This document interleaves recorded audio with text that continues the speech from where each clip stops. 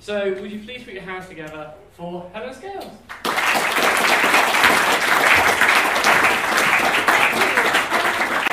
I need to use a microphone? Which do you prefer? Do you prefer this or this? Without? Okay, if anyone changes their mind, just let me know and I'll pick it up. So yes, I am going to be talking to you about the oceans. I have to start off, I think, with the bad news, I think. Oh, do you come in? Thank you. Yes, not too late. Bad news about the ocean. The oceans are not in a great state. So I should explain, I'm a marine biologist, hence Dr Scales is a great name. But I'm morphing into a writer and a broadcaster. But I spend a lot of my time thinking about the state of the oceans. And there's no doubt anymore that human activities are impacting the oceans like never before. And you know, it really is quite startling, the facts that we have to hand now to really get to grips with just how comprehensive the impacts that we're having are. So I want to just introduce a couple of those. It will get more cheery, so please bear with me. But just to kind of start painting a picture about what's happening in the oceans and the problems they face. There are lots of different threats to oceans and ocean life, but there are two main drivers of change in the oceans, and that's really overfishing and climate change. Overfishing in particular, there are some startling facts like around about 1/3 of all commercial fish stocks since the 1950s have collapsed. And if we were to project that rate of collapse forwards, there are some ideas that maybe even by 2050, all of the currently commercially exploited fish stocks will be at a point of collapse. You know, these are figures of the officially reported fisheries around the globe. It's not doing well. Bycatch. This is a picture of a turtle being caught in a net.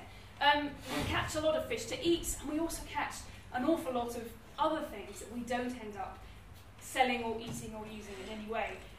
Things like turtles, whales, dolphins get caught by accident. Then there is a lot of fish that we catch that we could eat, but for other reasons we don't. Things like if a quota has been set, maybe the fish that are being caught are above that quota, they can't be legally landed. So the statistic is that up to about a quarter of all the sea life that's caught in global fisheries, a quarter is thrown back dead, back into the sea, isn't used at all. And you've probably heard of the idea of peak oil, that we might be getting to a point where oil stocks are going to actually run out. It's probably the case that we're actually reaching peak fish already. If you look at global catches, the trajectory has been that we've increased up until a decade or so ago, and they've plateaued. And the only way we're getting any more seafood is by farming it through aquaculture. And that it's likely that soon the amount of food we take from the oceans is going to actually start declining. So we have potentially we've reached peak fish already. So climate change. The oceans suffer from a kind of multiple impacts from climate change. The kind of most obvious, straightforward thing is that we're increasing temperatures. The temperature of the oceans are going up, not by an awful lot as a mean kind of average over the whole globe. It's about 0.7 degrees Celsius, but there are areas where it's much faster, and changes, even that 0.7 degrees is causing changes that we can see. Most startling things like Antarctic sea ice. Last year, the summer extent of the Antarctic sea ice was the lowest on record. So between 1979 and 2000, the average across that whole phase, from the 70s to around 2000, last year we had half of that amount, half of the average amount for all those decades, since essentially satellites have been in space and we've been measuring the extent of sea ice over the Arctic. We've got to half that amount. And the consequences and the impacts of that loss are going to be really quite amazing, quite unexpected. A lot of the aspects of the changes taking place in the North Pole, we're going to just be really comprehensive on climate, on ecosystems and so on. So that's really scary. Other things that are happening with climate change in the oceans, the hidden side of it, are things like ocean acidification. As mounting carbon dioxide builds up in the atmosphere, more and more of it's dissolving in the oceans and the pH is dropping. Since the Industrial Revolution, the oceans have actually become 30% more acidic than they were, say, 200 years ago. And that's causing all sorts of, already starting to cause impacts and lots of projected ideas of things that live in the oceans that rely on calcium carbonate, skeletons of some sort. Coral reefs are one example. It's thought that possibly by 2050, the oceans could be so acidic that actually only 15% of the coral reefs growing now will still be able to keep growing, because that acidity is going to erode away their skeletons. It's going to make it basically impossible for most coral reefs to be able to grow. This thing is a sea butterfly. They're quite beautiful creatures, I think, and they're basically like the snails that you get in your garden. You can see its curling shell here. But they're quite small, and they've sprouted wings, and they fly through the open ocean. They flap their tiny wings. They live in the pelagic open ocean environment. And these two have a calcium carbonate shell, just like normal snails. And predictions are that life's going to get really tough for things like sea butterflies as the oceans become increasingly acidic. And it really could just be a matter of decades before large parts of the ocean are too acidic for animals like this to be able to grow and maintain their populations. And the problem with that is, apart from them being beautiful and so on, is that they are the staple diet for many other marine species. They're called the potato chips, or the crisps of the ocean. So whales, birds, all sorts of things will eat sea butterflies. They're really important food. So without them, there's going to be a lot of hungry mouths in the oceans. So, that's all quite depressing, and there's plenty of other things that I could tell you to convince you that there are problems in the oceans at the moment. But what I really want to talk to you today is about how we can really do what we can do about those problems in the ocean, and where we can start from, and what's the basis of kind of getting to grips with ocean conservation, ocean issues. Because the problem that I see is that for most people, most of the time, the oceans are out of sight and out of mind. You don't think about what goes on beneath these blue waves. And another part of that is that when you think about fish and things that live in the sea, that's the sort of maybe thing that might come to mind. Ugly, yucky, slimy, scaly creatures. Not really something that's easy to empathise with. So even if you do think about fish and sea creatures, you might not really feel like you want to get involved and care about them. I should just point out that this poor thing is a deep sea fish, and it has been hoiked out of its environment, so no wonder it looks a bit horrible and sad. But the point I want to make today is that I think we can, as the general public, as people who aren't like spending all of their time diving and being in the oceans, even if you feel that you have no direct connection to the oceans, we can fundamentally change the way we think about things that live in the sea, because we've done it before, and I'm sure that we can do it again. So today I'm going to start off by telling a story about whales. Because actually when it comes to caring about things that live in the oceans, whales are kind of like the success story. Because everyone loves whales, right? What's not to like about these big, beautiful, majestic creatures that wander the oceans, harmless, wonderful things? Everyone loves whales. Well, the truth is that this hasn't always been the case. And in fact, whales have gone through a sort of series of image crises in which people have definitely not looked at them as being quite such beautiful things. If we go back a couple of hundred years, whales were just really one of the scary, crazy beasts that inhabit the alien realm that is the oceans. And if you were unfortunate to become some sort of shipwreck victim, it could well be a whale that gobbles you up, and it's something to just generally be fearful of. So for a long time, yes, whales, we didn't really know about them. They just popped their heads up occasionally, or you would occasionally beach themselves, and you get this body of a weird sea monster ending up on a beach, and again, that would create awe and wonder, but it wasn't something that you would sort of really connect with. Then the next phase of public opinion towards whales kicked in, I guess around 100 or so years ago. And that's when people began looking at whales not as something to be scared of, but as something to use. And they basically started looking at these enormous animals and thinking, wow, they're really big. We could make a lot of candles out of those. And that's essentially what people began seeing whales as, enormous floating candle factories. For a long, long time, whale oil, blubber essentially, illuminated the human world. It was our main source of oil for lamps and candles and so on. And people began catching whales on an enormous scale. For example, sperm whales. I don't know if anyone knows why sperm whales got their name, but it is because back in the days of, does anyone know? Back in the days of hunting and whaling, when that really began, whalers discovered that sperm whales have an enormous cavity inside their big, huge, great big heads, filled with a fluid that they thought was sperm, so they called them sperm whales. And they made very high quality candles. The finest candles with no smoke were made from what at the time was thought to be whale sperm. It isn't whale sperm. Isn't sperm, but we now think it's something to do with their echolocation system, because they go hunting in the deep ocean for giant squid and things like that. So that's, it was, and to extract this sperm, what they thought was sperm, they would cut a hole in the top of the whale's head. Someone would actually climb in and scoop out and pass out buckets of this fluid, and then they would keep that in barrels, take it back to land, and they would use this as this really high quality oil. So whaling was a big thing. Slowly, kerosene came along, and so that actually replaced whale oil as the main source of lighting. There's still loads of other things that whales were used for. We kept on catching them.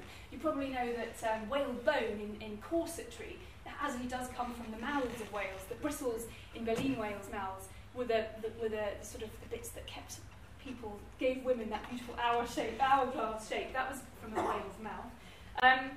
Their fat was used in margarines, in glues, and it actually up until quite recently, up until at least sort of the 70s, parts of whales were finding their way into our everyday lives. There were oils for cars that were made out of whale oil, anti-rust paints were used in parts of whales. And I remember even when I was a kid, that people would talk about the glue on the back of a stamp actually being all envelopes having whale oil in them, and that sort of seemed normal.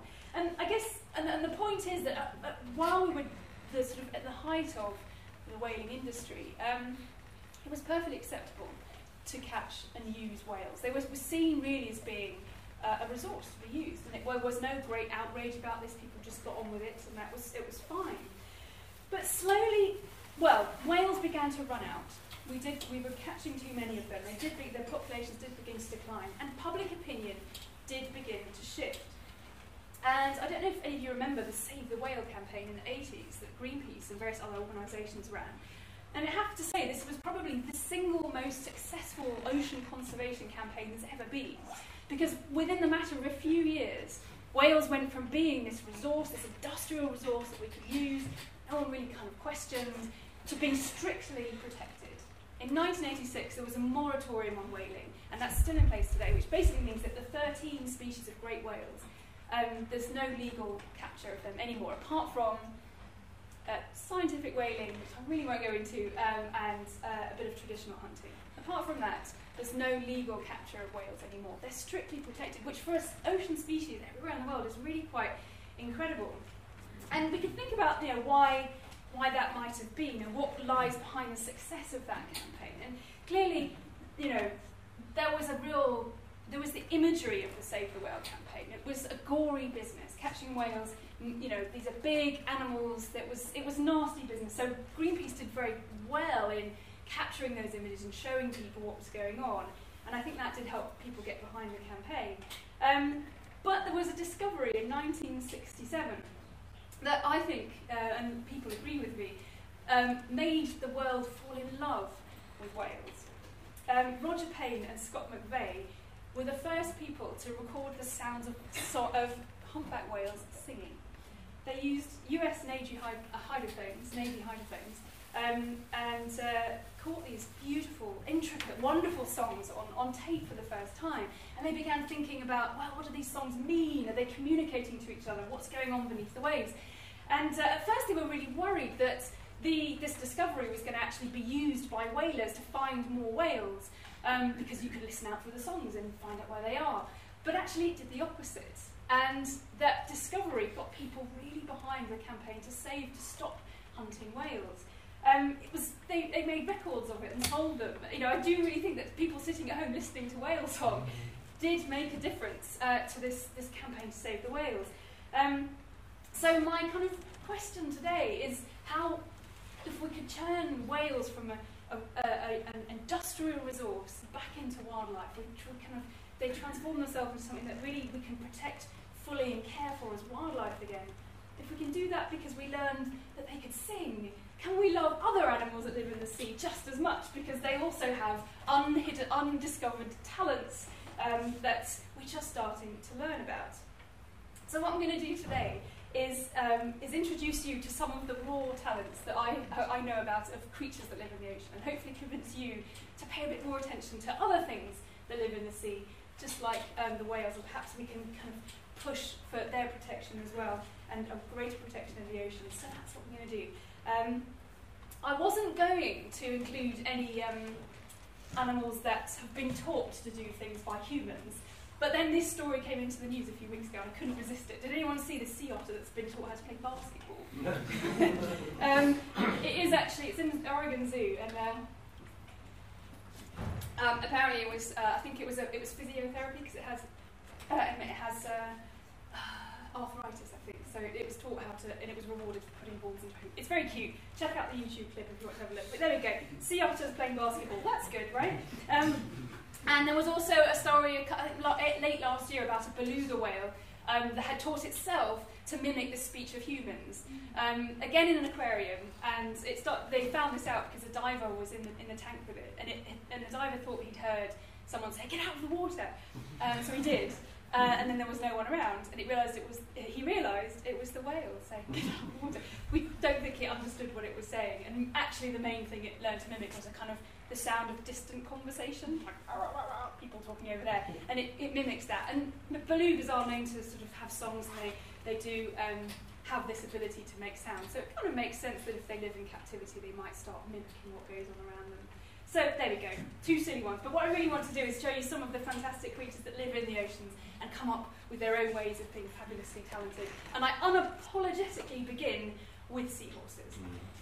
Yes, I wrote a book about seahorses, and some of you probably already know the really coolest fact about seahorses, which is that they are the only animals we know of in the world in which it's the males that get pregnant and give birth. Now that's not the talent that I was going to actually point out, but I would like to just play you this little short video of what happens at the end of that process of male pregnancy, because it's quite extraordinary. This male surprised us by unexpectedly giving birth. Although the babies were dark brown and no bigger than a thread of formed little seahorses. The male watched as they drifted, one by one, up over the fan and into the water column. Then, as if satisfied they were safely away, he got back to the business of birthing. He repeated this sequence until 13 miniature seahorses had been born.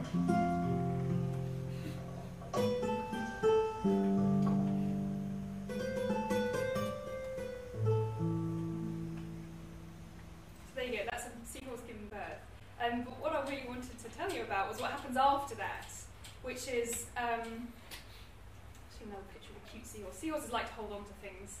That's a seahorse holding on to a pipefish, just because there's nothing else to hold on to. So after the males give birth, seahorses dance together. So basically you might also know that male and female seahorses of many species form these really long partnerships. They're quite monogamous to each other over many breeding cycles, and they maintain their partnership by dancing. Essentially, every morning they come together. They will entwine their tails together, swim round and round each other in this beautiful, what we interpret as being this beautiful sort of tender dance. The male will click and make sounds to the female. They will both change colour because their skin has this ability to flash different colours. And basically they kind of have this mating kind of courtship, and they reinforce their bonds every morning. They dance for several minutes, up to maybe even up to an hour. They then part, spend the day apart. The males tend to spend most of the time in a small area when they're pregnant, and the female goes off and feeds, and then next morning she will come back and they will dance again together. So that's really rather wonderful, dancing seahorses. And the reason they do it is to maintain these bonds, and also the female is she's assessing the status of the male, essentially. She's looking to see how he's getting on. Is he close to giving birth? Should I start making my next clutch of eggs? Because what she wants to be able to do is, as soon as she turns up and finds he's given birth, she has some more eggs ready to put into his pouch, and then the whole process can continue, and they can have as many babies as possible, which is about, really. So dancing seahorses. I give you dancing seahorses. If we have singing whales, I think we should love seahorses just as much because they can dance. And it's the kind of behaviour you don't expect, perhaps, from little creatures that live in the sea. Other ones do similar things. These are cleaner shrimp. If you've seen the movie Finding Nemo, you might remember there's a French character, I think, who cleans the aquarium tank. He's very fastidious about that. Not quite accurate, but never mind. In the sense that cleaner shrimp in the wild clean other fish. They don't clean the environment. But what they're doing is they're picking bits of parasites and dead bits of food and old scales and so on from the bodies and even the mouths of other fish. Here's one climbing into the mouth of a moray eel. And there's a fabulous relationship where the predatory fish agree to not eat the shrimp when they climb in. And it's this incredible trust that happens between them. But the reason I mention it is just like seahorses. Cleaner shrimp dance as well, and they do it to advertise their cleaning services. They do this little kind of side-to-side shape, and they have a territory where they will go to, and then the fish will visit that part of the coral reef to be cleaned, and they will do this little dance. And studies have shown that they actually dance more vigorously if they're more hungry.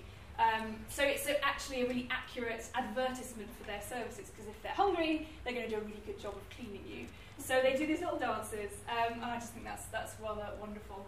And it's shown that basically they kind of wave their arms around and show, kind of try and be conspicuous to potential clients that come along and get fed. And the fish really do benefit from having this cleaning service. The studies again have shown if you remove the cleaner shrimp, and there's some fish that also clean from a piece of reef, then the fish really do suffer from parasite loads and so on. So they're important to keep the reef clean. And they do it by dancing, which I think is fantastic. Well, I'm going to go now from some tiny creatures that don't move very far to some other sea inhabitants that undergo immense feats of endurance and swim incredible journeys, which I think is just something else that we should celebrate about marine species. This is the bluefin tuna, specifically the Pacific bluefin tuna. Now, if you want to see one of these animals, the best place to go, unfortunately, is Tokyo, to the Tsukiji market in Tokyo, where more and more of these animals are ending up. Just a few months ago, I think in January, there was a record-breaking sale of one bluefin tuna for $1.7 million. If you don't know already, that they basically fished for the sushi trade. And only in the last few decades they've become really highly prized as a species in the sushi trade. And they are really kind of heavily hunted for that. But what scientists are finding out increasingly is the amazing lives that these animals and similar Pacific predators lead. We're using cutting-edge satellite tracking technology to figure out where they go and how they use the oceans. And they're uncovering these incredible journeys. There are lots of different species that have been tagged by a project based out of Western North America. And these are sort of seals and whales and birds and sharks that are using the Pacific in incredible, predictable, clever ways. And the tuna are just the kings of those journeys. The adult Pacific bluefins migrate from the north to the south of the Pacific every year. They possibly have the largest home range of any animal we know of. One individual juvenile was tagged off Japan. It swam all the way across to California and back again in 7 months. That was a 45,000-mile journey, and it wasn't even fully grown up yet. I just think that's absolutely fantastic. And the reason they're undergoing these incredible journeys is to find places to mate, find places to feed.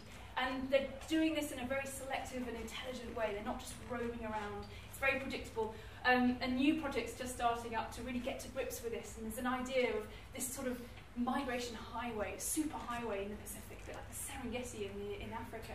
And there are so many species that are using the oceans. There are hotspots where mating takes place, all sorts of stuff. And we're just learning. We're just touching the tip of the iceberg with this kind of research. It's fantastic.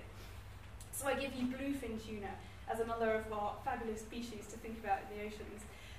My next species is one of my favourites after seahorses, the mimic octopus. And I don't know if anyone has heard of the mimic octopus, but this is it's a species that was discovered in 1998 in Indonesia. It lives in sandy areas around coral reefs. And this basically does the most incredible job of trying to avoid being someone else's food. We talked about bluefins travelling huge distances to find food. These guys try and avoid becoming food by doing impersonations of other animals. And these aren't just mimics of one species. They mimic a whole range of different marine species. And they can choose which one they want to be from minute to minute. They do brilliant things, like they'll stuff all 6 of their tentacles down a hole, and they'll leave 2 of them out, make them stripy black and white, and wave them around to look like a sea snake, which is just genius. It's sort of the behaviour of it and the subtlety of the impersonation is quite astounding. I don't have any pictures because the videos didn't work, but go and look it up on YouTube and you'll see some great pictures of this. They also wrap their arms around themselves and make themselves flat and swim along the bottom of the sea and look like a flatfish, which is also poisonous. Sea snakes, I should point out, are very, very toxic. So what they're doing is they're impersonating venomous species. They aren't venomous, they're basically harmless and soft. They're a type of mollusk related to those sea butterflies I mentioned before, but they don't have a hard shell to protect themselves. So they've to come up with other ways of avoiding becoming someone's dinner, and being clever and mimicking other creatures that are poisonous is one way of doing that. And I just think they are like the genius champions of that kind of mimicry. And in fact, just recently, kind of the next part of the story has been unveiled, which is that not only are the mimic octopuses doing an incredible job of hiding and impersonating other animals, but there's a fish that mimics the mimic. There's a thing called a brown black marble jawfish that it's not quite as clever. It's not doing anything behaviourally to look like a mimic octopus, but it's got the right coloration, and it swims around and basically hides among the tentacles of a mimic octopus. So just incredible things going on down beneath the waves. Right, finally, my final species of sea creature that I think I would like to celebrate for being particularly talented are some sharks. Now, sharks definitely, I would say, suffer from probably the worst image crisis of all sea creatures. Still, I mean, Jaws, the movie, was years ago, but still we've got this irrational fear of sharks. I was saying the other night that, in fact, there are plenty of other things in the world that are more dangerous than sharks, including vending machines, toilets, and air fresheners. Trust me on that. This is a fully grown shark. It's a type of lantern shark. It's called the small-eyed piccolo lantern shark. That's a fully grown shark. They live in the deep sea, hundreds of meters beneath the waves, and they glow in the dark. 10% of all sharks we know of have the ability to make their own light and glow in the dark. One reason they do it, which you can see happening in this picture, is essentially to disappear, to camouflage themselves in the open ocean. Because they live in this part of the sea called the twilight zone. And we're talking hundreds of meters down where there's really not much ambient light. But if you look back up towards the surface of the ocean, you can still see bright blue light downwelling from above. And if you're swimming along and something's beneath you, you will create quite a conspicuous silhouette against that bright light. So what sharks, and actually lots of other animals, have done is evolved this glowing belly, and that exactly matches the downwelling light above them, and they essentially vanish. It disguises their silhouette, and they vanish into the twilight zone. And it's just genius. And in fact, they can even adjust the intensity and the colour of that light depending on where they are in the water column. It's just fantastic. In fact, so that was a study a couple of years ago came out, but then just recently, just a few weeks ago, there's another discovery on a similar species that they're also using light as well as for camouflage. They're using it to warn off predators, and they actually have these little spines. You can just make them out here on their backs next to the fins, and they're essentially little lightsabers. They are these tiny, transparent, well, not tiny, fairly spiky and nasty actually, spines on the back of their fins. And they have these bits of glowing skin either side, and because the spine is transparent, it glows and lights up like a lightsaber. And the theory is that that's, as well as disappearing from beneath, if anything's trying to attack them from above, it's saying, nope, don't catch me, I'm really spiky and I'm going to give you a real mouthful, so don't even bother trying to eat me. So that's another thing that sharks use light for. And there's one more, which is even more astounding, and that is that the male sharks have glowing genitals. It's dark down there. I think you can figure it all out for yourself, why that's important. But there we go. Glowing sharks, I just think, fantastic.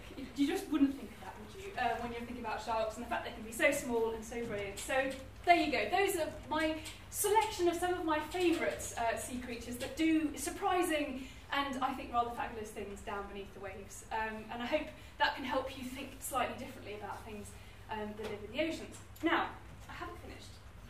I gave a version of this lecture last year, a shorter version, and that's where I stopped. And lots of people came up to me afterwards and said, great, that's fantastic, but what can we do? You talked about the Save the Whale campaign, and that was a great success, and hopefully will continue to be, but what can we do about the rest of the oceans? So what I want to do now is just go through a couple of different ideas about where marine conservation is at, and what we as individuals can actually do to help make a difference for the problems that are going on in the oceans. And there are two main groups of these approaches that we can take. The first is marine protected areas. So the idea behind this is having parts of the ocean where we basically give the ocean a chance. We cut back on some of those highly impacting activities, mostly things like fishing, and we cordon them off, just like a nature reserve on land. At the moment, globally, we've got nearly 5,800 marine protected areas. They cover 4.2 million square kilometres, which is only about 1.2% of the ocean surface. We've got a long way to go. Targets in terms of what scientists and conservationists would like to see range up to 30% of the oceans. So we're obviously a very long way off that. But what we do know is that these types of areas do work. I should say that marine protected area is a very general term for some sort of spatial protection in the ocean.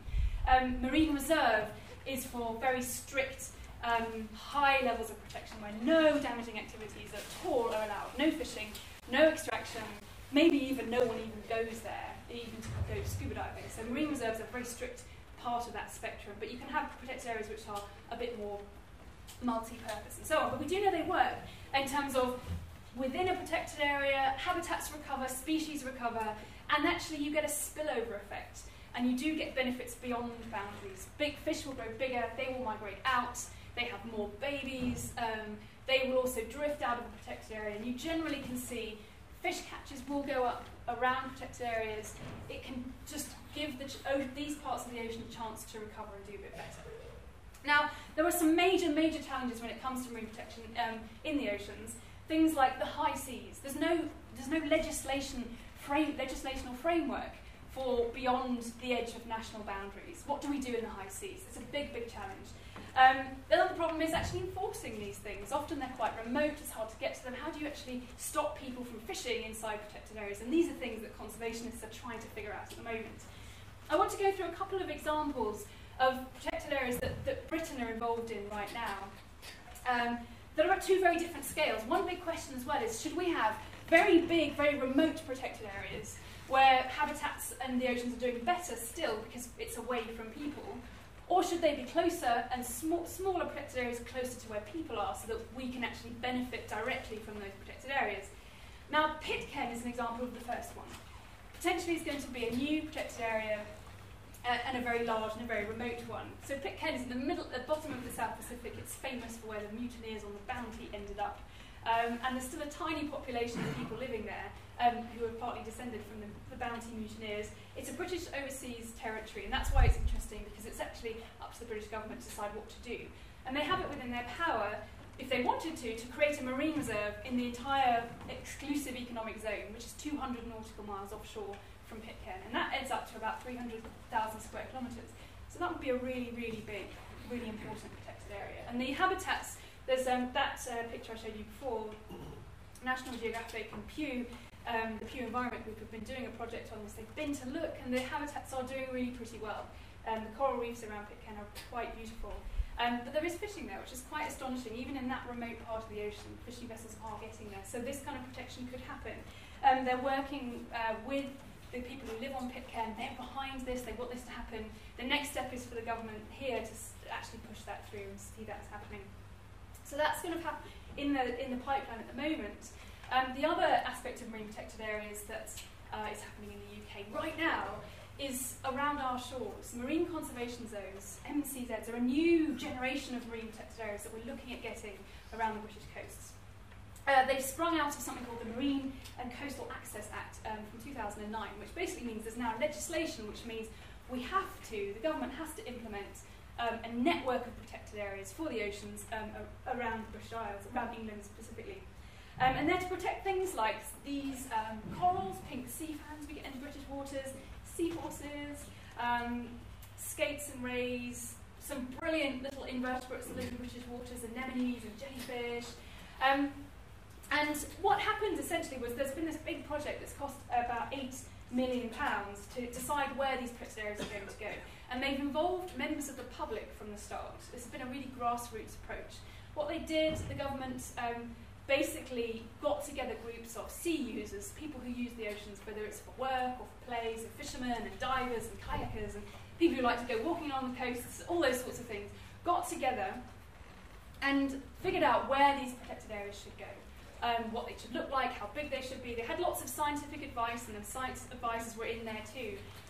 And what they did was put forward 127 proposed sites that they want to see turned into protected areas, and that's a map of progress.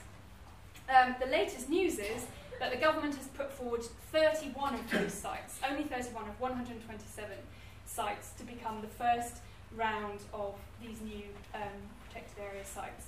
And conservationists are up in arms that this really isn't good enough. And having put so much money into the process of deciding where they go, it looked like we were being really progressive in terms of how this whole thing was going to be decided, and possibly now it's going to really fall down at the last moment. There's a public consultation on for another 2 weeks, all about this process, so everyone can have their say about what's being proposed. And I would really urge you, if you have any feelings about this, to get in touch and to get involved with trying to encourage the government to do as much as they can with this legislation that we have in place now. So go to Hugh Fearnley-Whittingstall's Fish Fight website. They will tell you all about what to do to put your say to the government. The Marine Conservation Society are also really involved. You can go on them, follow them on Twitter. And the Wildlife Trust are also really big into trying to get the best for the oceans. And one of the problems with what's changed in this whole process of the MCZ, the Marine Conservation Zones, is that originally the government and the scientists decided, they said that we were going to do this with the best available evidence. It's one of the problems with protecting the oceans and trying to figure out what's there, is we just don't have the information about what lives where, what species are in what condition. But they said, okay, we will gather what we have, and we will decide on the basis of that information what we're going to protect. Somehow, somewhere along the way, they did a U-turn, unexpectedly, and said, no, we've changed our minds, we actually need to know exactly where everything is, and we don't have that information. And that's why they're saying we can only put 31 sites forward, not 127. Having originally said, go for it, be more precautionary, we need to protect the oceans before we know. They've turned that around, and they want some more information before they go ahead with the conservation zones. So have a look if you're interested. I would really urge you to have a look at those websites. My last point I want to make is what happens beyond protected areas.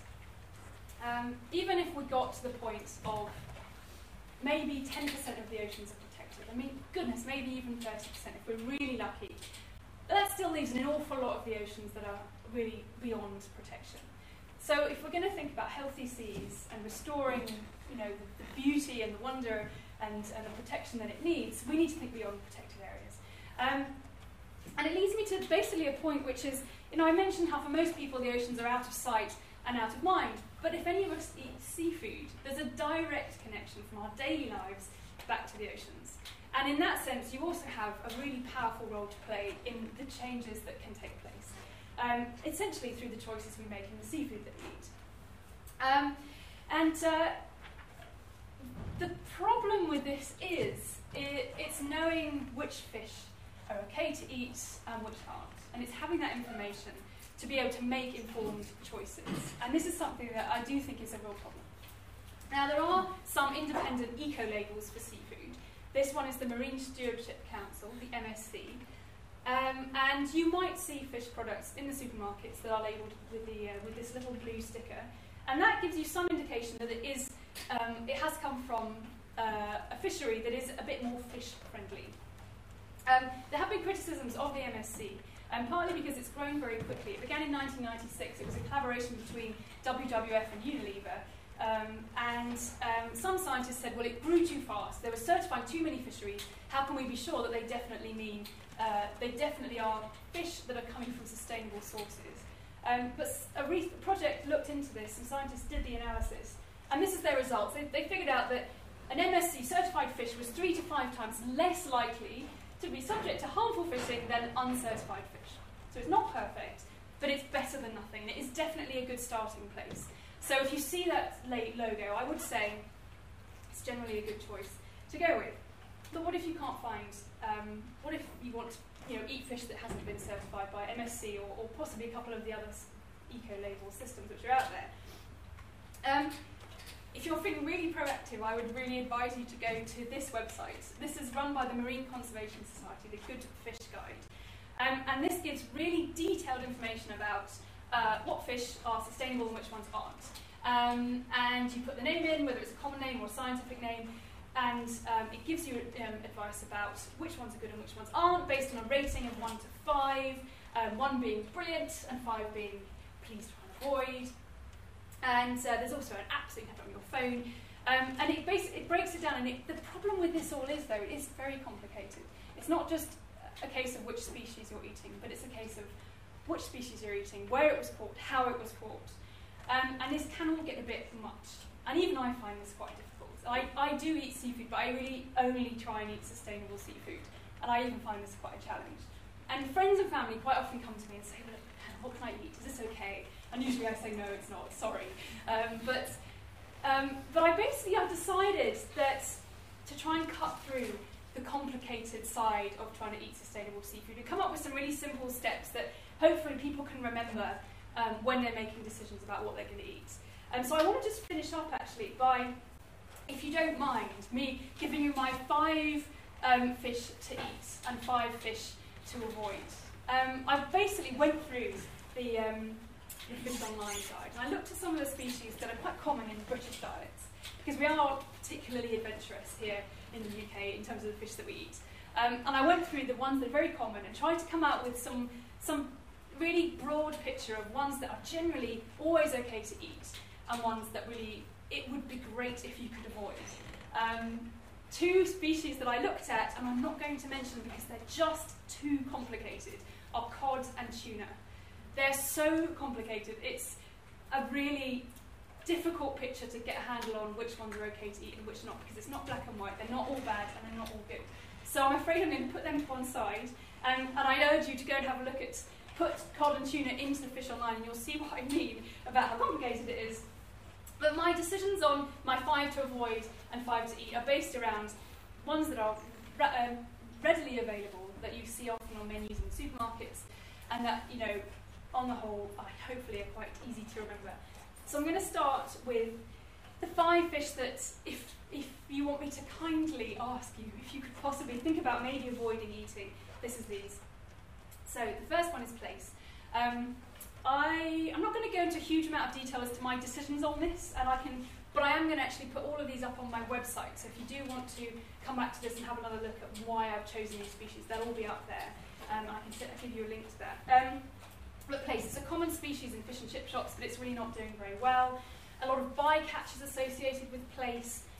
They also have they live for a long time, and generally the longer lived a species is, the more it's going to get impacted by fishing, and the less it's going to be able to recover and restore its population after a fishing has taken place. So unfortunately plaice is one to avoid. It comes up mostly as 5 on the Good Fish Guide. If you really must have plaice, try and find it from the North Sea. That's only a 3, so that's not so bad. I'm afraid whitebait is not familiar. Whitebait are basically baby fish. Eating fish before they've had a chance to reproduce is a really bad idea. I mentioned this one to my dad the other day, and he was not having any of it, but I was like, please, next time, just try and think about something else instead of whitebait. It's a whole bunch of different species, actually. It's mostly, they include things like herring and sprats and sand eels, but they are all at a very young age, and if they're harvested in large amounts, that really is a bad idea. So if you avoid whitebait, that would be brilliant. Monkfish, ugly thing. Why you'd want to eat it if you met one, I don't know. It is becoming increasingly popular though, and unfortunately the key problem with monkfish is that there are two species. One is doing fairly well, the other isn't. But in terms of management at the moment, they're lumped together. So we don't really know what's going on, which one it is that you're eating and so on. So again, and they're quite difficult to manage. They get caught as bycatch a lot because they've got these big snaggly heads. They get caught in nets. If you can avoid monkfish, that would be fantastic. And finally, you're going to really hate me for this one. Oh no, not finally, sorry. Skate. Okay, skate. Skate and rays, relatives of sharks. They live for a long time. They don't deal well with high levels of fishing. If you can avoid skate, that would also be great. Another problem with skate is they are again all lumped together, like monkfish. They're not managed as individual species. They're often just put into a big category together. So it's really hard to know what's going on, and they're not being effectively managed. So if you can avoid skate, this is the one that you're going to be upset with. I'm afraid. Tiger prawns and king prawns. They're generally farmed in the tropics. These are tropical species, and there's lots of environmental problems associated with that. I would urge you, if you haven't already, to watch Hugh Fearnley-Whittingstall's latest series of Fish Fight. He has a really good episode about fish farming, and as a scientist, I watched it, and I have to say I think it was very good in pointing out the problems of what essentially the food that's fed to these shrimp. They're farmed on a scarily big industrial scale, and they're fed other fish that are essentially trawled up from the oceans. So do watch that if you want to find out more. The only thing he doesn't mention, which is fair enough, he has only got a certain amount of time on air to talk about these things, but a lot of the shrimp are farmed in areas that used to be mangroves, and about 25% of the world's mangroves have been felled, mostly for farming shrimp. And mangroves are a really important habitat. They protect coastlines, they're nurseries for fisheries, they're really, really important. And unfortunately, shrimp farming is a real cause of that. But I do have some good news. If you can find organic king prawns, that's fine. They're listed as one by the, I should say, the non-organic versions are 5, listed as 4 or 5 by the Good Fish Guide, so they're really not good. But these are much better.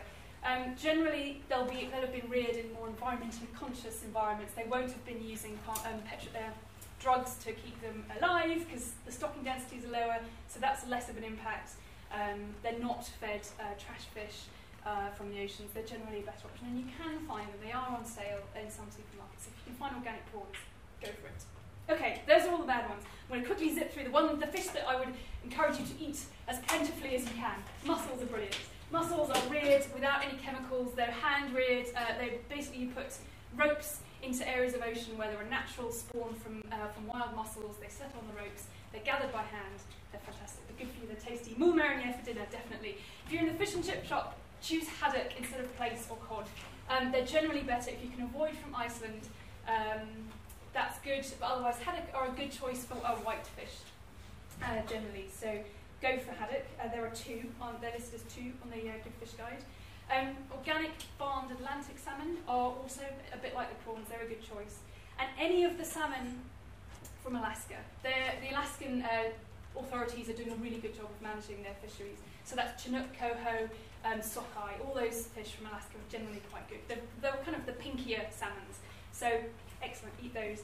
And finally, crabs. Crabs, especially if they're caught in Devon or in Shetland, are doing fairly well, and they're caught in a way that doesn't do much damage to anything else with pots. So if you like your dressed crab, then you can eat happily as many crabs as you like. So that's just a summary of the kind of avoid if you can, and eat as much as you like. And I will put I'll put that up on my website if anyone wants to look a bit more at why I made those choices. So that's it, really. I guess my kind of call to you today is 2 things. I want to thank you very much for all coming and for quietly sitting and listening to me talking about all these things. But if you can take 2 things away, one would be, if you could just think a little about your seafood choices and pay some attention to what you're eating, how it was caught.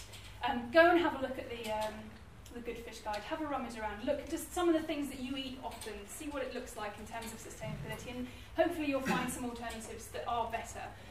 Because I think, don't forget the power that you have as consumers. I think the horse meat scandal has really shown us that we can make a difference. I mean, the turnaround in terms of what people are now buying in terms of processed meat is huge.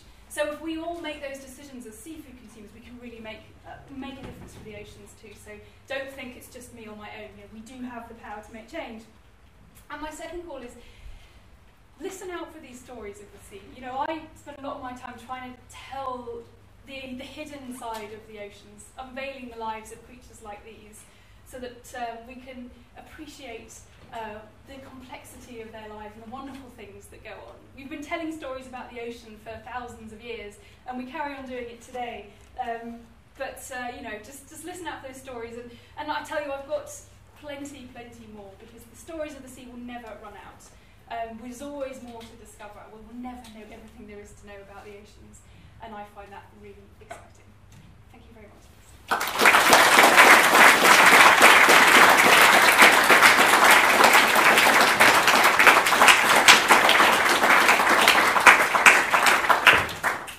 So we've got about 5 minutes for questions, if anyone's got some, if you have. I'll let Helen answer them. Did you say something about plastic in the sea? Yes, plastic is definitely it's one of the ones I didn't mention, plastic waste. It's come to light in the last few years with the discovery of things like what's been termed the Great Pacific Garbage Patch. It isn't that, so there's plastic waste that's ending up in the oceans from things like, it's not that we're directly dumping plastic into the oceans, but it gets there. It blows out of landfill sites. Plastic gets there and it persists in the oceans, gets entrained in these big ocean currents, so in the Pacific. We think that there's sort of these circular currents keeping these plastic. It's not like an island of plastic that you could go and walk across, but it is that it's almost like a soup of plastic particles. And the problem is that it gets broken down into smaller and smaller particles. We're just starting to grasp the impact of this. There are probably a lot of organisms that are eating the plastic. One of the most obvious and the kind of most shocking are the seabirds. There are pictures, I think there's a movie about Midway Atoll that's coming out, and it's showing pictures of albatross with guts full of plastic. I was actually just devastated at the story just a few days ago about the whale that died off Spain that ingested the plastic covering to a greenhouse from all the vegetables that we eat at this time of year. Because all the fresh fruit and veg we eat comes from Spain mostly. They're grown in big plastic polytunnels. One of these ended up in the sea and it killed a whale. I mean, God, like my seafood choices have to go as far as the vegetables I eat now. It's incredible. So, no, I think plastic waste in the oceans is definitely one of the big problems up there. And how we're going to deal with that is a big challenge.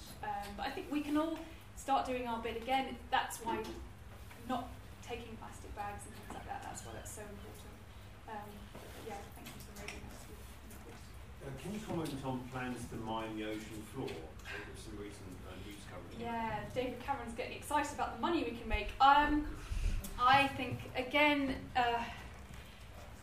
it's going to be really interesting because it links our daily lives to the oceans, because the reason we're doing it is to provide the minerals for the gadgets we use for computer technology and so on, and finding new sources of that's obviously going to be a real imperative as other sources run out.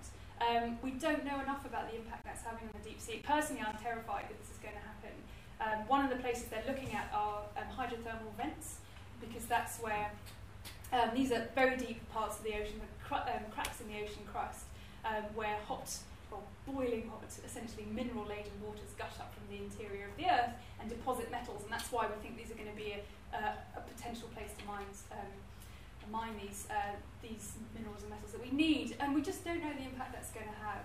And again, it's one of the problems is how we're going to legislate for that, because often these are away from national boundaries. I know people who are trying to get involved in studying these things, but the challenges are enormous. I don't know how we're going to deal with that, how it's going to go forwards, but I think it's definitely one to watch in the years to come. Sure. You mentioned that the seahorses go off to feed and then meet again. Yes. Has any research been done on how they navigate and find one another? It's a very good question. They generally don't have very large territories. We're talking only for the females, probably sort of 10 square metres. But I don't know, actually. So it's possibly by sight then? It could be by sight. Not magnetic or anything like that? Not that we know of. They do. There are now people starting to look at hearing in seahorses and how much they're sensitive to sounds. And it seems that we were alerted to this fact by people who are keeping seahorses in captivity. And if the aquariums are very noisy with pumps and so on, they seem to not do as well. So they do seem to get stressed by sound. So it's possible they're quite sensitive to sound. But I don't know. It's a really good question. I'll have to go and think about it. Thank you. I'm vegetarian, so I'll never eat any fish. Okay. But what are, you mentioned Spain, what are the more harmful agricultural practices that we could watch out for and not buy Sure. from? Okay, yeah, absolutely. And if you want, there's a place in Florida called the Moat Marine Aquarium, and they have a thing called a blue diet, which is beyond seafood, but it's like how can you eat in a way that's less impacting on the oceans. So that would be somewhere to go and look. But one thing I would mention straight off is organic food, because another problem I haven't mentioned is pollution in the oceans from runoff from agriculture. And we've got this exponential increase in what's called dead zones in the ocean, where you get influx of mostly fertilisers from agricultural land and farm waste, causing what's called eutrophication, when you get a growth of plankton in the water that then dies and then bacteria break that down and use up all the oxygen. So you basically get areas where there's very little oxygen and pretty much nothing else can survive. And that's kind of sweeping through coastal areas around the world. So, I mean, I know it's on a small scale, but if, choosing food that's not been raised in those kind of really intensive ways is going to be one way of kind of cutting back on that. Okay. We have to stop. Yep. Okay. Well, thank you for talking.